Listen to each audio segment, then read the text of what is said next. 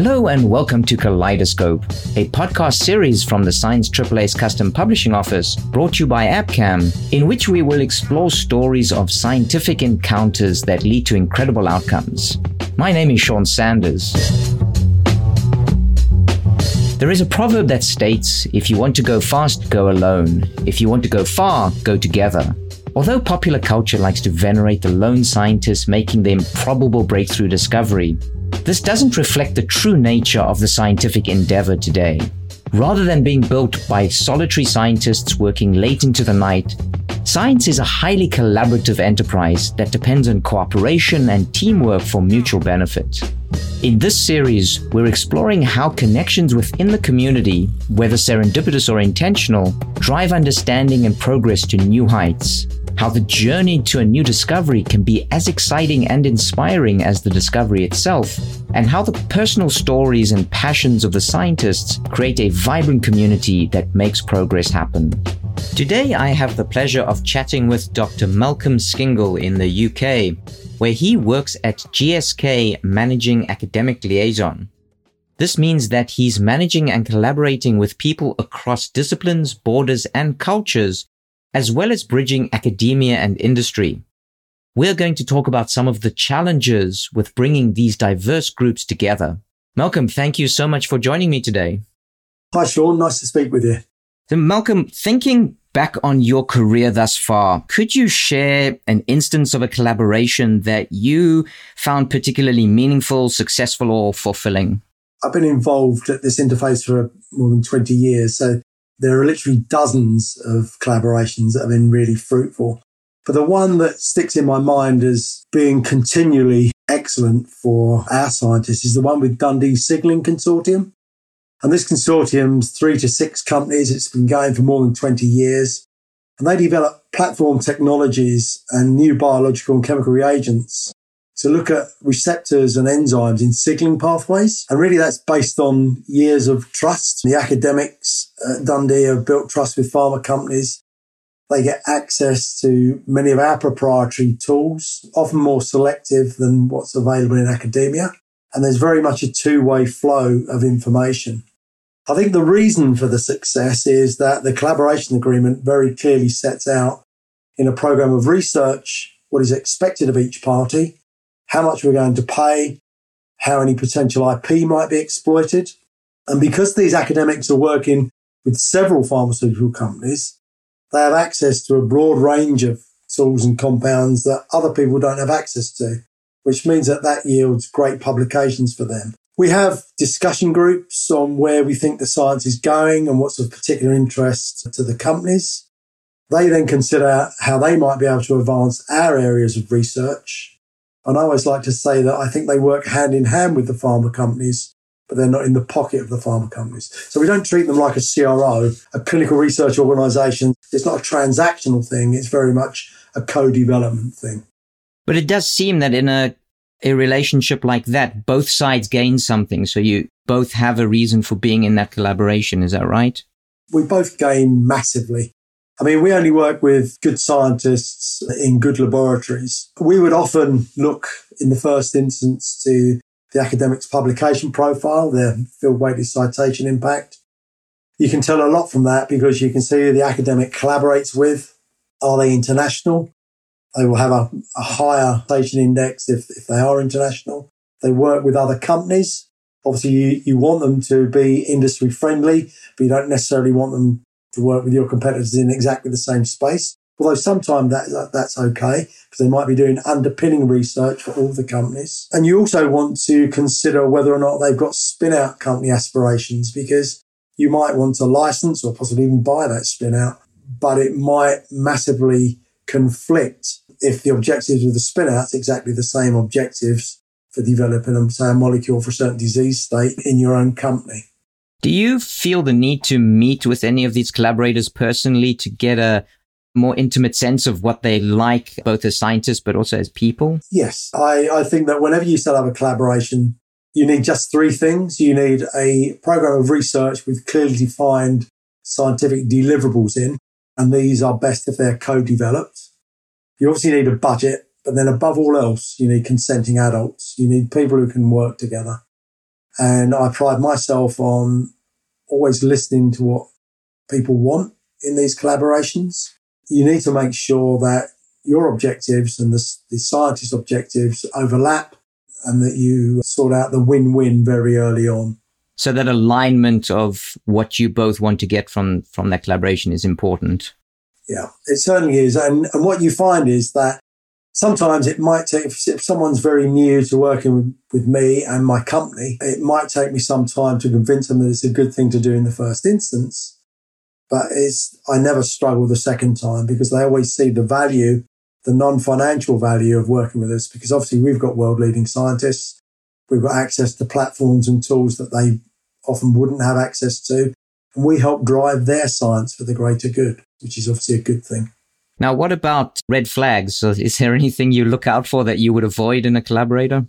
I mentioned the conflict of interest. You would look to see whether or not they were working with one of your competitor companies in exactly the same field. Although, again, I say if it's an underpinning platform, then sometimes that's a good thing because we then share the risk and potential reward of the research we're funding. If they're thinking about spinning out a company, then that needs managing. You can still do it, but you need to manage that because obviously you don't want the research that we're trying to exploit to go straight into the spin out and then we add value to it and then they try and license it back to us. That doesn't make too much sense. But you can map that out very easily in the program of research in the agreement. And I guess the other thing is when the academics stretch themselves, they want to be everything. They want to be the academic. They want to be the person going around the world giving talks on their science. They want to run a spin-out company. They want to be on various committees. Sometimes they spread themselves so finely, they don't have the bandwidth to actually do what they're supposed to be doing for us. Now, you've spent many years straddling that line between industry and academia. How do collaborations that bridge those two worlds differ from equivalent interactions within industry? The business-to-business type interactions are far more transactional. When you work with academia, you expect them to do what you've set out to do, but you also expect the curiosity-driven side of the science to meander a little bit. Sometimes that's good, sometimes it's bad.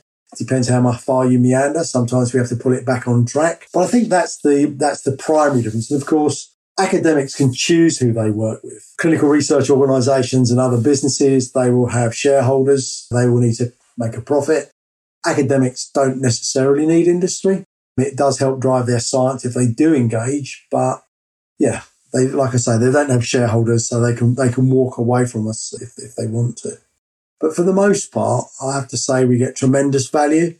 The soundbite that's always used is, about, particularly in the UK, about having 0.9% of the world's population and 7% of the world's scientific publications, but 14% of the highly cited publications. And so that's why we go out of our way to make sure we've got really strong relationships in the UK. Doesn't mean to say that we don't work with the rest of the world, because obviously we do. We have even more collaborations in the United States. But it's about on par. The US academic spend and the UK academic spend is on par. And then we're also in a lot of other countries that you might not expect because you find great science in some really unexpected places. Do you notice any differences in how collaborations work, how partnerships work when you're working cross-culturally? Yes. You have to be aware of the very different cultures in different countries. And you have to think about, like any negotiation, you have to think about what different people's drivers are. Different governments will have different co-funding schemes for sure. And different government will have different government priorities in certain scientific areas. So you have to be cognizant of that. You have to be cognizant of particularly data transferring across international boundaries. That can be an issue, particularly from a security perspective, depending on which country it is. I would say the UK, Europe have a greater focus on collaboration, whereas the US, a large part of it is focused more on licensing activity and to a lesser extent on collaboration. And I think, of course, up until recent years, the level of funding in the United States for academics has been greater and they've been less hungry to work with industry, whereas I think the UK academics very much want to work with industry. And like I said to you before, it's not just for the money, it's because of the intellectual input and stimulation and direction and also access to the platforms and tools that we have available to us. So apart from the transactional side and the obvious desire for there to be profit on both sides of the partnership, both of the partners are very likely also focused on broadening the base of knowledge for the scientific community and building interaction. So how do you look at that when you enter into a collaboration, looking much more broadly at what you're inputting into the science community?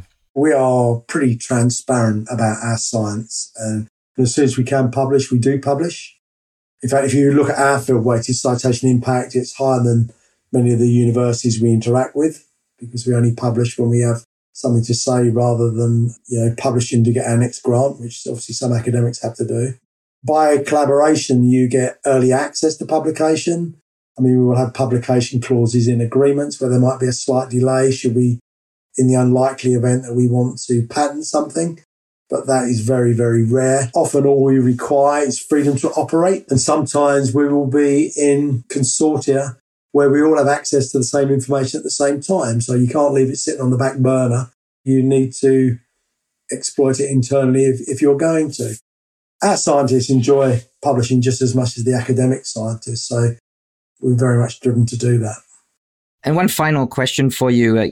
If you could give your younger self a piece of advice that would better prepare them to develop successful collaborations, any thoughts on what that might be, what you wish you would have known back then? Yeah, that's a really nice concept, with being my younger self. At the onset, I think that you should listen carefully to what each partner wants to achieve from the collaboration, and very quickly find the areas of overlap so you can develop that win-win as soon as possible. If you're struggling, then actually you should shake hands, call it a day, and then try again on another occasion. And I think that once you get that going, if you're going to proceed, then keep the communication channels open at all times. Be very transparent about what it is that is important to you.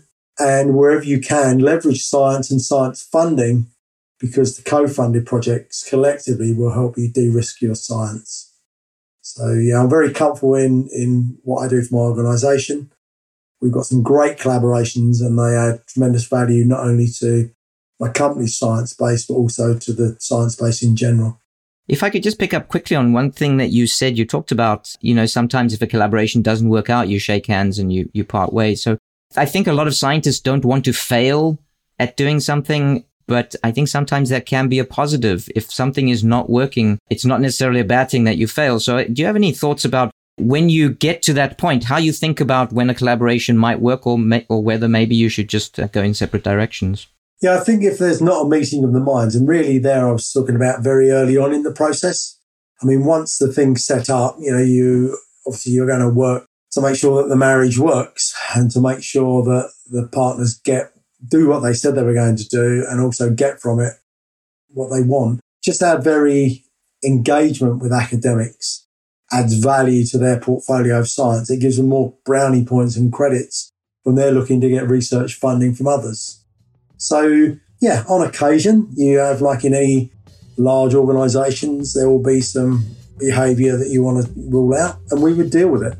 We would make sure that there was a recourse to action, and we'd either bring things back on track or we would terminate. That happens very, very rarely, Sean. Very rarely. Well, Malcolm, thank you so much for talking with me today. It's been a real pleasure. Thanks, Sean. Good to speak with you. Our thanks to ABCAM for supporting this podcast. ABCAM believes that progress happens together through the creation of a connected and supportive scientific community. To learn more about how you can progress with ABCAM, go to abcam.me/together. I'm Sean Sanders. Thank you for listening.